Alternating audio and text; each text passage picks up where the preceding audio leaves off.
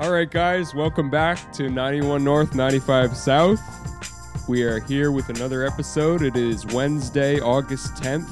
At the time we're recording this, it's Daniel Drainville and my illustrious co-host, Max Meza. Welcome back. Howdy. Hello. Oh, Max, we got a special episode in store for today. Man, do we have a special one for you guys? We are so excited. Well, as they can tell from the title, also hello to any newcomers we might have. Yeah, welcome. Should we do hey, we're from Connecticut? Oh yeah, Maybe? Yeah. Let's do it. Just in case. It's probably gonna be some newcomers. Yeah, just in case. Welcome. Yeah. We're from Connecticut. Go Whalers. Yeah, bring back the Whalers. Whalers. But yeah, I'm a New York sports fan. Dan's a Boston sports fan. So we just talk about all the sports. Turn my levels up a little bit. But yeah, but not even just that. We try to bring in, every team, to a certain degree. Yeah. We're homers. We love our teams. But we also try to talk about... But we also don't have crazy homer takes. Yeah. Without further ado, we don't really have a... sometimes we like to have a, outline of what we like to go through in the show.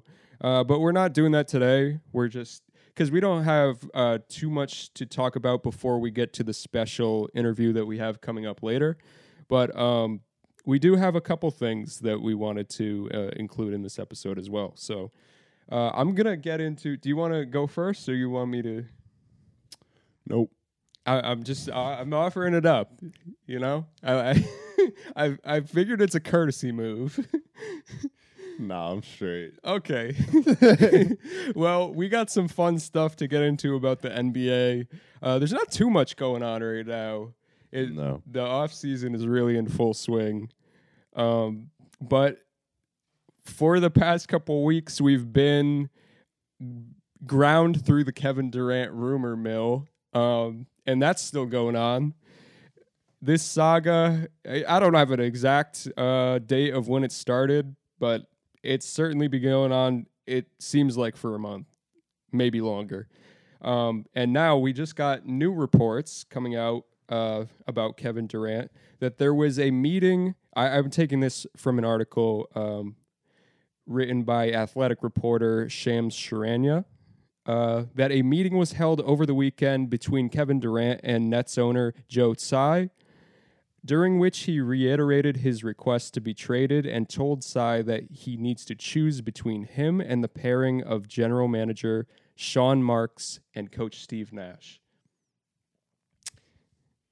First off, what do you think about that? Like, giving an ultimatum to the Nets owner. Certainly an interesting move. I think my stance from the beginning is there's been no point in this entire journey where the Nets have had to choose between anyone, like Kevin Durant or anything. Right. Because, I firmly believe that if you told Kevin, like if Kevin Durant tried to sit out, like he physically would not be able to keep himself off a basketball court for more than like 10 games. So my thing this whole time is like, just don't trade him, because there's no way he can sit out for a whole season. But yeah, that is just well, it certainly would test his resolve. I also don't know. It doesn't really seem like he's coming from a place of leverage either. No, not at all. He already established he wants to be traded. So now he's saying he'll stay if they fire the coach and the GM. Yes. So, my guy, you already wanted to leave. Right. Like, now what do we know? We know that you didn't want to stay with us, first off. The only conceivable way that you're getting traded is in a large package deal. Yeah. Where you're going to another team who's likely giving up one of their stars, and then you're just going to be on another situation that's likely worse than the Brooklyn Nets. So what leverage do you really have in this situation? Yeah, it's It's it's an interesting move Yeah, by it's- KD. it's really interesting. Durant also stated that he does not have faith in the team's direction, which, you know, I don't necessarily disagree with him. But I don't think that this team can have a direction right now when their future is so uncertain. I mean, the Nets are pretty good. Yeah, Like if Kevin Durant stays, yeah, absolutely. like what's the problem with the direction they're on? I understand like the direction that he's talking about. Maybe he's had some sort of falling out with coach, who, mind you, was brought in. He picked, handpicked. Well, did he pick him or Kyrie? I'm 'Cause not exactly that's an sure, important distinction. Because It KD is. might have just been like, sure, whatever, and Kyrie picked Steve Nash, which I'm not really. I haven't done much reading on that. right? Yeah, but- I would have to look a little bit closer at that, but man, it certainly seems like he was on board with having Steve Nash as the coach, Yeah, like for the past few years, and then I'm wondering what soured that relationship, and if it's just getting blown out in the playoff series, like maybe a lack of feels like might be a lack of vision, a lack of discipline, and real coaching over the players on the team by Steve Nash. right. I don't know, but Do you have Joe Tsai's tweet that he made after KD? no, I don't. Oh, Do you have it? no, he but a lot of people were saying like he came out in support of Steve Nash in the front office. Like he did in some ways, but also like left the door open to like make a move on firing or hiring or like keeping them on. Okay, I found it. From August 8th. Our front office and coaching staff have my support. We will make decisions in the best interest of the Brooklyn Nets. Is that the one you're talking about? Yeah. Okay. Yeah. So door is definitely open to making a move on firing them. Yeah. Yeah. Well, that's an interesting point of whatever you would call it on this. That tweet definitely adds some fuel to this fire. Yeah, it's wild. Go Knicks, baby. We might be the only New York team left after this. Good. So I wanted to move on from just talking about the situation with the Brooklyn Nets and how it ties into my team, the Boston Celtics. And a tweet came out today from Adam Himmelsbach from the Boston Globe, who shared new rumbles suggesting how aggressively the Nets have been trying to trade Durant. Per Himmelsbach, Brooklyn initially tried to pry both Jason Tatum and Jaylen Brown from Boston. And a deal with Jason Tatum and Jaylen Brown in it is absolute insanity. Yeah.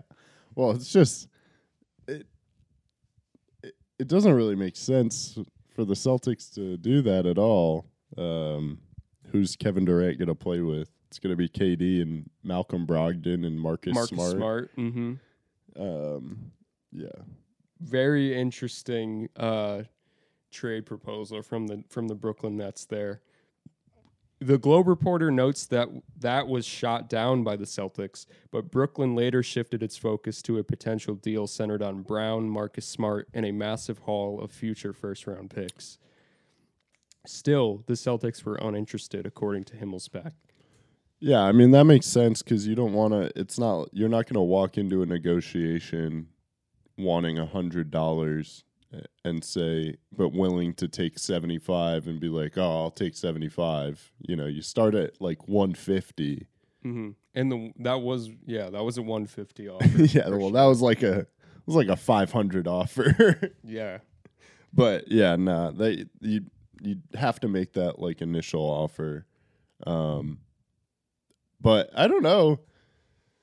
If I'm the Celtics, KD and JT, I mean, that's deadly. Of course, it's hard to, when you think about having those two next to each other, it's really hard, man, not to like it. But man, I don't know. It's just like not even considering all the first round picks that would have to be in this deal, like giving up a younger player in Brown who I think is just now like entering his prime. But if you give all this up, you could be winning a ring. You could be getting a ring.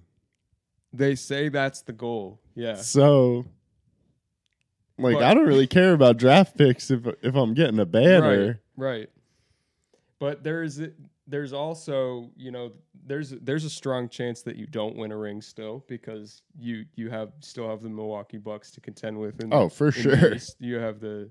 I don't have the Celtics coming out of the East right now, but with Kevin Durant, KD and JT, would that change your mind? Would that? Yes, that would move the needle, right? Obviously, dude. Yes, I'm instantly. I think. Well, you just look at the Nets and the Bucks series from 2 years ago. I mean, I would definitely argue, at least on paper, that this next season's Celtics would be better than that Nets team, at least in terms of depth players. And then you think about that series, and it was just KD. I mean, you had James Harden, the last, 2 games, essentially as a decoy. Mm-hmm. I don't know. You give that man JT, foot might still be on the line, but it might not matter. You might be blowing him out by that point. I'm not disagreeing with you because clearly that is the case right now. Kevin Durant, as right now, is a huge upgrade over Jaylen Brown, and I don't think anyone can deny that. Yeah, he's an upgrade over everybody. Yeah. So and then you put him next to Malcolm Brogdon, Jason Tatum, Robert Williams, Al Horford, and all the depth pieces that the Celtics have now. It's a good team. And Marcus Smart, and yeah, that would be a solid contender for the finals. A solid favorite for the finals, likely. But man, I don't know. I don't see the deal getting done. I don't either. But man, if I'm the Celtics, I'm taking that. If that's if the Nets offered that, bruh, I'm taking that. And I'm saying thank you. Maybe I'm just a homer. I don't know. Nah, it's okay. I love Jaylen Brown too much. But is there anything else you want to say about that? No, that's all I had about the Kevin Durant rumors. So I just have one thing to mention about the Rangers. They named Jacob Trouba captain. We have a comment from Chris Drury. Quote, anyone that has been around our team for the last few seasons, I think certainly understands the impact Jacob has had on our group day to day, day in, day out, on ice, off ice, game days, or practice days. He's a terrific... He's a terrific... He's a terrific leader, and we think he'll be a great Rangers captain for years to come. So it's the, congrats, Jacob Trouba. Congratulations. He's the 28th captain. He's a 28-year-old. He's the 28th captain of franchise history. First one since Ryan McDonough was traded in 2018. There was an interesting quote from Trouba about how the Rangers leadership kind of works. I don't know if you remember, but last year they named 6 alternate captains instead of having a captain. I do remember. 2 alternates. Quote from Trouba: We had a great a group of core leaders, and if anybody had an issue or wanted to talk, we would meet, call a meeting, and discuss it and figure out how you want to address it. That's going to have to continue going forward. I think all of our leadership group has different strengths, different qualities, different relationships with other players and people, and we use each other as well as we can to navigate through each situation, every situation. So I thought that was a really interesting. I don't know how many other NHL locker rooms work, but I just thought that was an interesting quote. I think that's a pretty cool dynamic to have in the locker room. It sounds like it's more open and people feel comfortable to talk. I mean, there's like 20, 25 players or something like that. So you got 6 guys you can come talk to about whatever. Like I think that's a great environment to have. Yeah, absolutely. Not to relate it to my own experience too much, but it's sort of like having, I was a Boy Scout and having obviously aside from all the abuse scandals that happen in Boy Scouts, which I never dealt with myself, but having scoutmasters that you can come to, and there was multiple of them, and you could come, felt like you could come to any of them with a problem and you could trust them. So it's a cool dynamic to have in the locker room. Yeah. No, that's I think it's great. I definitely was expecting Chris Kreider to get it. Just because he's the longest tenured Definitely Ranger. A little bit salty. No, I'm not salty. If they're there every day and Troobs is the guy. He's the guy. Troobs hold it down. I mean, dude. I don't know if you remember watching games, but he's the guy that just lays the crazy hits on people. How could I forget? I guess the Rangers are really about that life, about that grit life. Hey, it's good to see them doubling down on that. Yeah, I'm not mad at it, dude. I'm really excited for the season. And we got a little hockey talk coming up with a special guest, Andrew Berkshire, talking about hockey culture and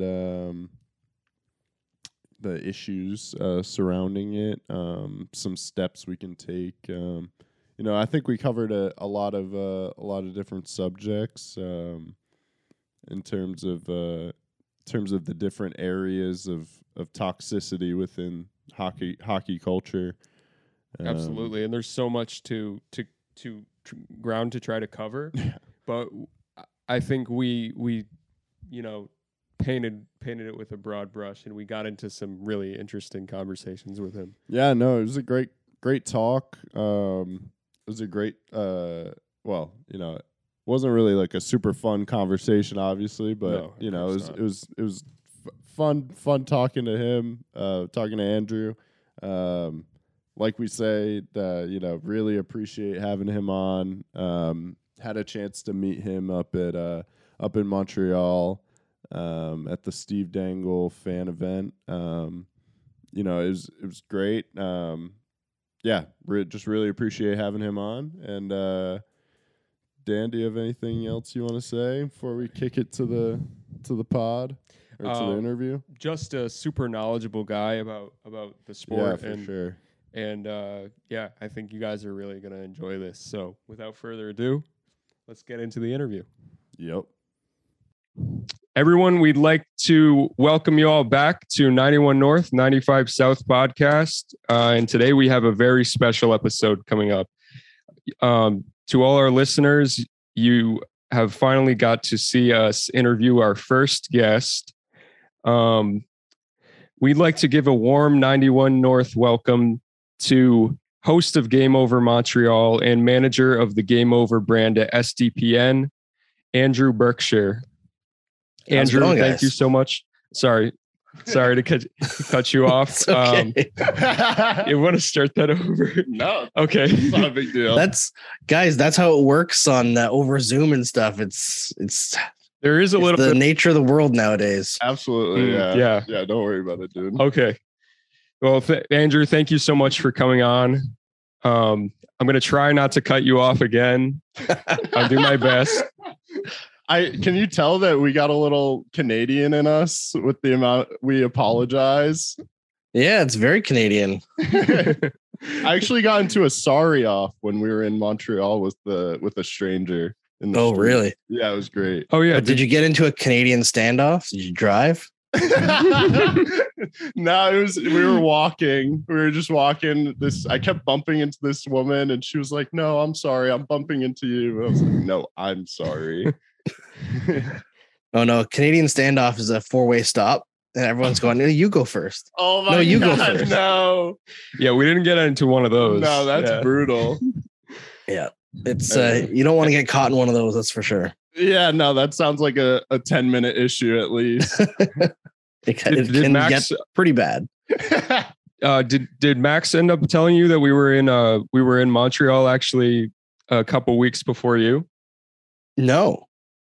Yeah, we went there and we visited for the draft. No, we went there weeks before. We saw him there. Oh yeah, we did see you there at the SDPN. I'm so sorry, I completely forgot. No worries. At the SDPN meetup, yeah, and we were there at the same time. Yeah, I recognize you. I was actually looking at a couple of the pictures you had on your Facebook prior to this, and we made appearances. Yeah. So it's pretty cool. All right. Yeah, it was a fun event. Sorry, I've taken up too much time just talking. We got the timeline. Reminiscing, Yeah. So Andrew, so why we've brought you here to the podcast today is to have a discussion on hockey culture. As a former writer for the Montreal Gazette, you've done your fair share of analysis of advanced analytics and have authored several articles there. You're also the current host of a show that's focused on the Montreal Canadiens Hockey Club. As someone who knows a great deal about hockey and about the NHL in general, what comes to mind when I say this term, hockey culture? Oh man, nothing good. I'll say that. I think there's a lot of prevailing people in power want to pretend that hockey is this very great thing and that hockey players are the best athletes, and I think a lot of that proceeds from the fact that most of them are white, and there's a lot of underlying racism in that kind of talk. Not to say that everybody who says that is racist, but they don't understand where it's coming from, why that perception exists. And, thank goodness for Rick Westhead uncovering stuff, because Absolutely. if it weren't for one of him and a couple other people who are willing to actually dig into this sport and unearth the stories that everyone kind of knows about but doesn't really talk about, we'd be continuing on with this myth of hockey culture being this bastion of purity, and it just isn't. There's a lot going on right now. I think the Kyle Beach story out of Chicago that Rick Westhead helped blow wide open has opened the door for these kinds of stories to be told on a big stage. And it's about time, because we're not that far removed from Akim Aliu being a pariah in the NHL because he refused to be hazed. And days later, taking a 2-hand stick from his team captain in practice, Steve Downey, breaking his jaw, putting him on the injured reserve. And somehow Aliu was being talked about as if he was the bad guy.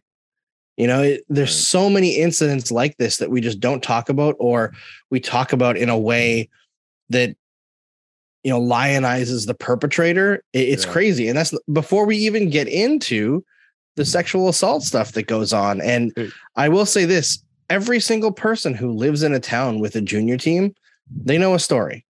Maybe they don't know the facts, but they've heard rumors. This stuff is not uncommon. Yeah, totally. That's insane. And that just speaks to, how this is going on a small scale, as well as the stuff that we hear about, through Rick Westhead and through like Major League Hockey reporting. But there's so many, like you said, I'm sure there's so many instances of this happening in youth hockey, and that just never gets told for either fear of retaliation from the surrounding hockey community, or what have you. It's a scary thought that this is happening with such regularity. Also, I'd like to touch on something you kind of briefly mentioned about when a BIPOC player deals with these like terrible acts of racism. Like a great example would be Nazem Kadri in this past postseason, dealing with death threats and just terrible things on social media. And there's this thing, and I actually noticed a slight difference in how people talked about it this time versus other things, but there's definitely a sense, not only in hockey and sports in general, I think, when players deal with these things, that it's like, oh, he overcame this, and it's kind of glossed over, and it's more focused that the performance that the player had rather than like the racism. Yeah. And we saw that a lot with Kadri this year. There was some pushback on it, which was like kind of new in a way, right. But there was definitely, and I'm partially guilty of that as well, because it is satisfying in a way to see a player like Kadri, come after that awful barrage of racism that he dealt with. And I believe he scored a hat trick the next game. So it's like him shoving it in the haters' faces, right? But focusing on that performance afterwards creates this like triumphant narrative when like it's not over. Yeah, exactly. And it's not something that he should have had to triumph over, right? Like it isn't something that he should have to deal with. And that whole situation was crazy, right? Like Jordan Binnington has a history of racist things that he's said in the past, that he's posted on Twitter, that people were retweeting in the playoffs, and he finally deleted like 10 years later. But wow, I didn't know they were still up. That's crazy. Yeah, they were still up. It's crazy. Jeez. But even that situation where he threw the empty water bottle at Kadri, and you see a lot of people who defend that kind of stuff, who are like, oh, it's an empty water bottle, it's not going to hurt him. But the thing is, it's not about hurting him, right? It's the complete lack of respect and decorum off the ice that probably would not have happened if Nazem Kadri was a white player, even if he injured Jordan Binnington, even if it was on purpose, which I don't believe it was at all in Nazem Kadri's case. It just doesn't make any sense from looking at the replay. But I just don't see that happening in a normal situation, right? Where it's two white players in hockey. It's never really happened. It's the same as like a few years ago in the playoffs when the Boston Bruins and Montreal Canadiens were playing. This is back in like, I think 2014. And Sean Thornton from the bench during play sprayed PK Subban in the face with a water bottle. Mm-hmm. And I believe he got fined for it. He might have even got a 1-game suspension. But during play, like imagine if he's going for a puck and somebody's coming to hit him and he's blinded by water in the face, right? You could really get injured. Seems like nothing if you just say, oh, he sprayed him with water in the face, but it's during play. You're on skates, and that kind of stuff. It always seems to be a BIPOC player who's on the other end of those incidents. And yet every time a player of those descriptions has something happen leading up to the NHL, they're also seen as the problem, right? How often do you see young players described as personality issues or locker room issues, or you see like Anthony Duclair being told by John Tortorella, who I'm not saying is racist, but being told by John Tortorella that he doesn't know how to play hockey as an NHL player, as a former like 30 goal scorer at that point. And then right after he leaves the Blue Jackets, what happens? Anthony Duclair is like a consistent 25, 30 goal scorer the next 3 years. Why are we in a situation still where all these players have to quote unquote triumph over that kind of adversity just to be accepted. It's crazy. Absolutely. Yeah. So if given what we know about these specific instances of what we want to address as racism in the NHL, certainly what some people might be willing to cover their eyes and look the other way about. But given what we know about these cases, why do you think it is that when just last year the NHL is asked to be involved in the Tape Out Hate campaign with the Hockey Diversity Alliance, which has been founded by several, African American players in the NHL, and they wouldn't even let them use the jerseys in their Budweiser advertisement. Why is the NHL going to look the other way on something that it could have so easily stepped in on and said, hey, at least like we know we have a problem with this and we're trying to address it? That doesn't show me that at all. Yeah. Yeah. The NHL is its own worst enemy in a lot of ways. It's also essentially a giant conglomerate corporation between all 32 teams, and everything moves slowly. And it seems like both Gary Bettman and Bill Daly don't like being told what to do or what's best. And I mean, look, they're still dragging their feet on concussions. Bill Daly released a statement the other day basically saying that they don't believe that concussions are caused by hockey, which is crazy. Like, we know they are. Yeah. It's very obvious. We've already gone through this litigation with football. So I'm sure that the guys skating at each other at 38 miles an hour can cause concussions, but they can never really get out of their own way, right? I think the NHL is a very conservative institution in both philosophy and business philosophy. Even things as simple as like, should we really be playing 82 games a season, or could we find something more fun than that? Right. Like, you remember the 56 game season 2 seasons ago now, like that, it was so much smoother. Right. I feel like if we were to do that and then roll in like a tournament in the middle of the season, something closer to what European football does, like you look at that kind of stuff and there's just no interest, no appetite to do things differently. And it's the same with social stuff. They want to look like they are, but I don't think there's any actual appetite from the highest ranking people in the league to make a significant change. Because in order to make that change, you then also have to recognize that the line that you've been selling for the last however many years just isn't true. The hockey is for everyone campaign is garbage. It doesn't actually do anything for change. The whole idea of hockey players being the best athletes, which they always talk about, like in terms of like morals and stuff like that, obviously not true. There's a long history of, we'll say, questionable to illegal behavior from NHL players and hockey players all the way down the line that they just don't want to acknowledge. It's the same thing as the concussion stuff. They will not face it until they are forced to face it. Man. And it's interesting you mentioned them not wanting to act on any of these like questionable or illegal acts by players. And I mean, from a relative outsider perspective, it seems that the reason they don't want to do that is because whether it be the NHL head office or teams at an organizational level, whatever, it doesn't seem that they view these things as bad or wrong acts at all.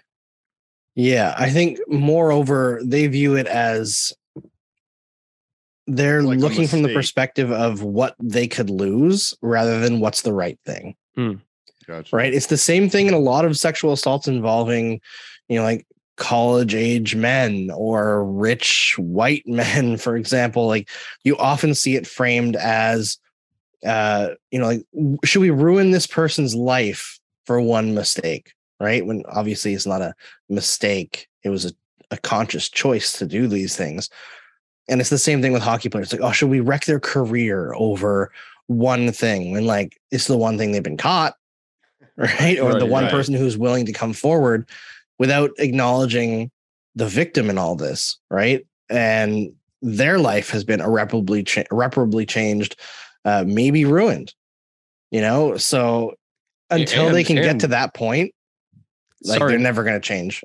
And not to, sorry to interrupt, but irreparably changed. And they had absolutely no say in that. Yep. That is something that they 100%. had, unlike the players. So that is definitely something to consider when you're doling out punishments for these sorts of things. Absolutely. Consent is the name of the game today, right? And I think that there's so much pushback from the older generation and people who have traditional values or conservative values. Is it really that much to ask to be considerate of other people? It's this weird disconnect where it seems like the biggest ask in the world is to not say certain words or not do things that are awful, whereas like it's very minor behavioral changes that people are asking for. Right. It's wild that this is even an argument that we're having to deal with today in 2022. But and hockey is not the only place where this exists, but hockey culture is definitely an area where they refuse to believe that this is a problem. And every single day we get more and more evidence that this is a major problem, especially sexual assault and racism. Right. Yeah, no, that's definitely a great point to make, because we definitely do focus on the problems of hockey culture, but these problems are not only in hockey. They're in sports across the board and in society at large. It's kind of endemic of like locker room culture in general, but it's just, Andrew, is it wrong to say that we just see it's almost like an enhanced version of locker room culture in the NHL, the boys club, it's like that to like the 10th degree. Sorry, did you have something to say about that? Yeah, it's that whole like that old adage of like boys will be boys taken to the extreme, right? Where it's like multiplied upon itself for decades and people get away with everything.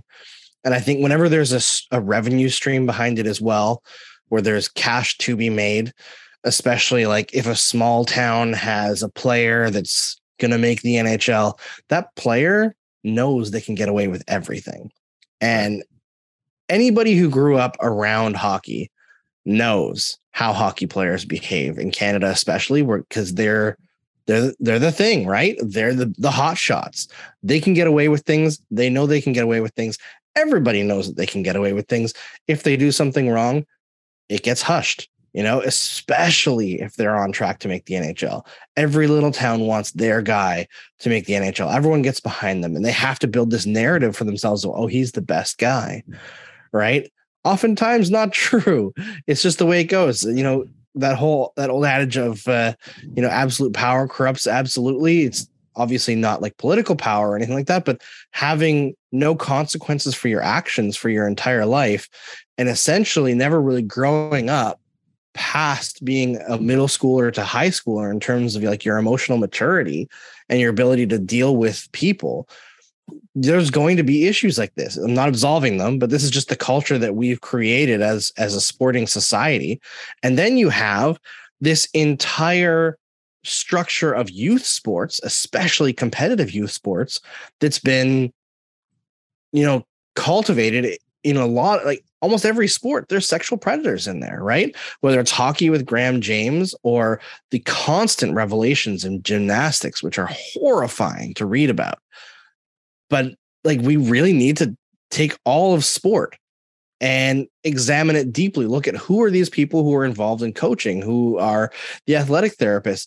Everybody needs to be examined, because not only are they creating more victims, but they're contributing to that culture of silence, right? Because if there's somebody else who's in that who it has those predilections or whatever, and they see that somebody else has gotten away with it, they're going to feel like they can get away with it. It's just, it's toxic how much of it there is and how little we actually talk about it. It's changing. It is changing. And I do believe that like Katie Strang and Rick Westhead and a few others are going to create or have already created a shockwave in minor hockey culture.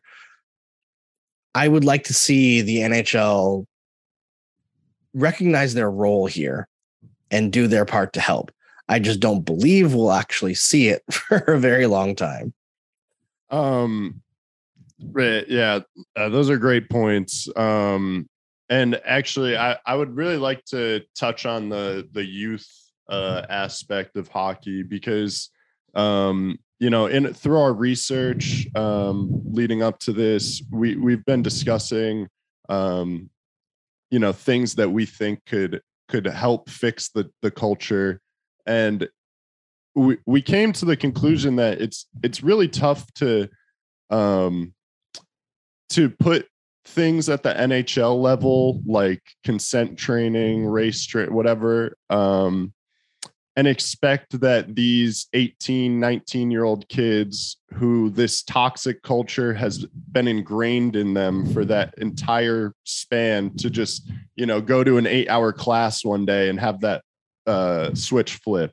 Yep. So while obviously we do believe that the NHL should have things in place to continue that training, and that learning and training really never stops, like even in a regular person's life.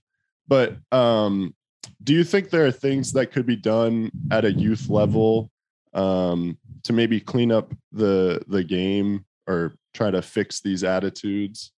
Yes, 100%. And I think you're definitely right in terms of the NHL in a lot of instances is going to be too late. I think for like rookies, there should probably be like a mandatory program that every rookie has to do in the NHL to kind of like get them up to speed in case they've missed things along the way. But you have to start earlier if you can, junior hockey, even earlier minor hockey, continue that education all the way down, talk about consent. I think hockey, especially in Canada, has a unique power structure similar to like football in the United States, where like, obviously girls for men's hockey are going to be attracted to you. You are the thing that you're the equivalent of the American football captain, right? Like the quarterback of the team. You have to understand that there's a power structure at play, and that even if you may not be conscious of it, you can take advantage of it. So I think that has to start very young. Probably around the same time as sex education starts in school, which also needs to be probably a little bit younger, but regardless, like get that going. But as far as like, 18, 19-year-old players being too late, I'll tell you guys, like when I grew up in Northern Alberta through my teenage years, from when I was 11 and before that, Southern Saskatchewan. And I grew up in a household that was casually racist, it wasn't really until going to Montreal in like when I was 18 that I started to learn more about the world and informed my viewpoint. So like it can happen, but those players also have to be emotionally mature enough to take those lessons. Right. And that's also a problem, is that these guys, because they're handed everything and never face consequences for anything, often are not emotionally mature, even into their 30s. Like you see a lot of guys who will retire from the NHL and they'll talk about like how they feel and stuff. And they're basically a high schooler, right? They haven't learned beyond that. They haven't educated themselves. Not all of them, there's super smart guys in the NHL, like Jason Spezza, who like took college courses and stuff like that during his career.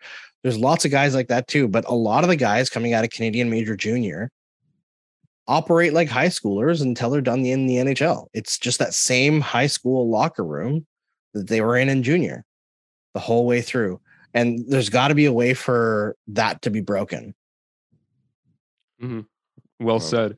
And, it's pretty admirable of you to recognize, and relate this to your own experience that you had growing up in your household. Saying that you can change. Listen, no one is set in this, crystallized intelligence type of mindset where we have to be like stuck in our ways since high school. It's just so ingrained in players from that early age that it's tough to break them out of, but I think, like you said, not impossible. So yeah, thank you for that. My pleasure. I did want to bring up going back to something earlier that you said, how the power structure in Canada when it comes to hockey is different and more like a football in America sort of style. But I pulled up this in my research. I pulled up this study that was completed by the Angus Reid Institute. Now, the Angus Reid Institute is a national, not-for-profit, nonpartisan public opinion research foundation established to enhance and encourage better understanding of issues and trends affecting economic, social, governance, philanthropy, public administration, domestic, and foreign policy in Canada and its world. And so in 2021, this institute released the results of a public opinion survey that revealed that a majority of those closest to the game, be they players, coaches, friends, or family members of participants in hockey at multiple levels, said that hockey at the amateur and recreational level, has a culture problem. They came out and they recognized that. Also in that study was a statistic. This was a poll asked to all participants, open to all participants in the study, which I think was around 1,601 participants that they had. Given it's a small sample size, you can't draw like a, you shouldn't be basing your entire argument on this. But just something that speaks to that power structure is like they asked participants if hockey is part of a Canadian identity, and almost 53% said they strongly agreed. 40% said that they agreed, and only 4%, which equals out to, once you add in strongly disagree and not sure, that's only 7% that does not think that hockey is actually ingrained in the Canadian identity. So when you talk about power structure, that is something to consider when you're talking about something like that. 100%. How do we think about our hockey players? How do we think about the sport itself? Right. And then it becomes like a case of, especially for people who lean conservative, right? A case of like national pride, right? When you're attacking hockey, you're attacking Canada. And it's true. Hockey is 100% ingrained in national identity for Canadians. It is a huge part of, even people who don't like hockey understand that hockey is like Canada's sport, right? It's something that allows people to get together. It's an avenue that a lot of immigrants take to put their kids in hockey to help them belong, right? It's a way for them to ingratiate themselves into the country itself. And, obviously those people often face racism in minor hockey, which is a whole other thing, but it's another barrier to changing things, right? Because people are very resistant to push back against something they identify as part of themselves. But I think one of the most important lessons you can learn in life is that if you love something, you should want it to be better. So if you love your country, you should want it to be better. If you love your sport, you should want it to be better. And criticism does not equal hate, right? Yes, absolutely. I cover hockey for a living. I don't do that because I hate it. I love hockey. I've loved hockey since I was like 4 years old.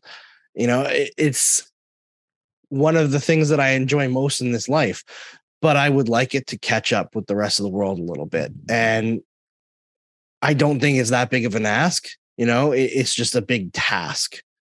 And unfortunately, it seems like there's a lot of people who will want to drag their feet on these things. But as you mentioned in the poll, over half of people recognize there is a problem. That's a good start. It's a really good start. I think that we're on the path now to get somewhere. It'll just be seeing how quickly we can do it and how bumpy that road is going to be. And a lot of it is going to be painful because this stuff coming out from the 2018 World Junior team and then the 2003 World Junior team, it's not going to be the last. We're going to see a lot of stuff come out over the next few years that's going to be painful to read, painful to face, but we have to do it. And we can't shy away from it. And there's going to be people who, after a few cases of these things, are going to start tuning it out because they don't want to hear about it anymore. They just want to check out and enjoy their sports. But for a lot of people, we're just going to have to keep talking about it, keep pushing it, making sure that it's out there front and center so that we can keep moving in the right direction. It's unfortunate that we have to go about talking about bad news a lot, but it's the only way to force the league and the sport in itself to get better.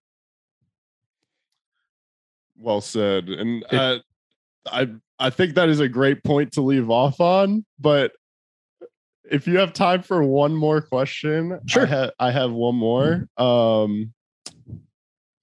Do you think there is a dissonance between hockey fans and the organizations, whether at minor or in the NHL? Because it seems as though the fans of the NHL they're kind of waking up to these issues. And while I think a decent amount of hockey fans are still wanting to drag their feet, it seems like there is a difference in attitude. Yeah, I think it comes down to what do you have to lose, right? If you're a fan, maybe you discover something about a player that was your favorite and it really sucks and they're no longer your favorite. But if you're a team and you discover something about a player, well, maybe that player's gone off of your team because they're going to jail. So they have financial incentives to not care nearly as much as fans do. Whereas we have the ability to kind of turn around and immediately look at what we believed and X that out. And this is the new evidence we can go forward. I think teams, it's like the difference between a jet ski and a cruise liner, right? If you're trying to turn, jet ski can turn around real quick. Cruise liner needs to take a few kilometers. So I think that's the biggest difference there. Some teams are better than others in terms of being ahead of the game. I think 100%. The Toronto Maple Leafs are one they're very progressive. Other teams, not so much. But I mean, part of that also comes from hockey culture in itself, right? A lot of these teams are led by former players. You talk about a disconnect between fans and teams. Well, like how many teams have partnerships with Barstool, who has made their entire company philosophy to be harassment of women? Right. You know, every study that you see nowadays that says like what percentage of fans are women, the lowest I've ever seen for the NHL, I think is like 35%. You're really going to ignore 35% of your fan base or risk, pissing off or offending 35% of your fan base for one dumb company. Wow. It doesn't make any sense. Right. But there's that disconnect. I think teams have a lot of work to do with catching up. You even see stuff like the advertisement the NHL did a couple of years ago. It was like, not a soap opera, it's just hockey. And a lot of it was kind of like targeted against women, right? Like this is a man's sport, but a lot of women like this sport too. And we have to also look at what they enjoy. And that could be just the sport. It could be other kinds of coverage. We're behind. We got to get with it. Man. Absolutely. Yeah. Well said on everything, Andrew. Thank you so much for being here. We really appreciate it. And thank you for your time. Yeah, same for me. We would love to. I had so many more questions prepared. I could have done this thing for 2 hours, but I appreciate you giving us what little time you have. You are I'm sure a busy man, and thank you so much for doing this. Yeah. My pleasure, guys. You have a good day. Thanks, you too. Thank you. See you guys.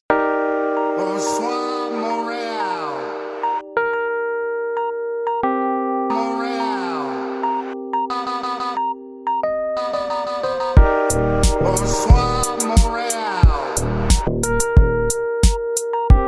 Montréal.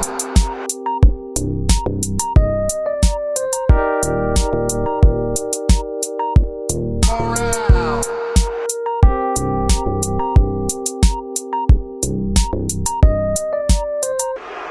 Bonsoir, Montréal.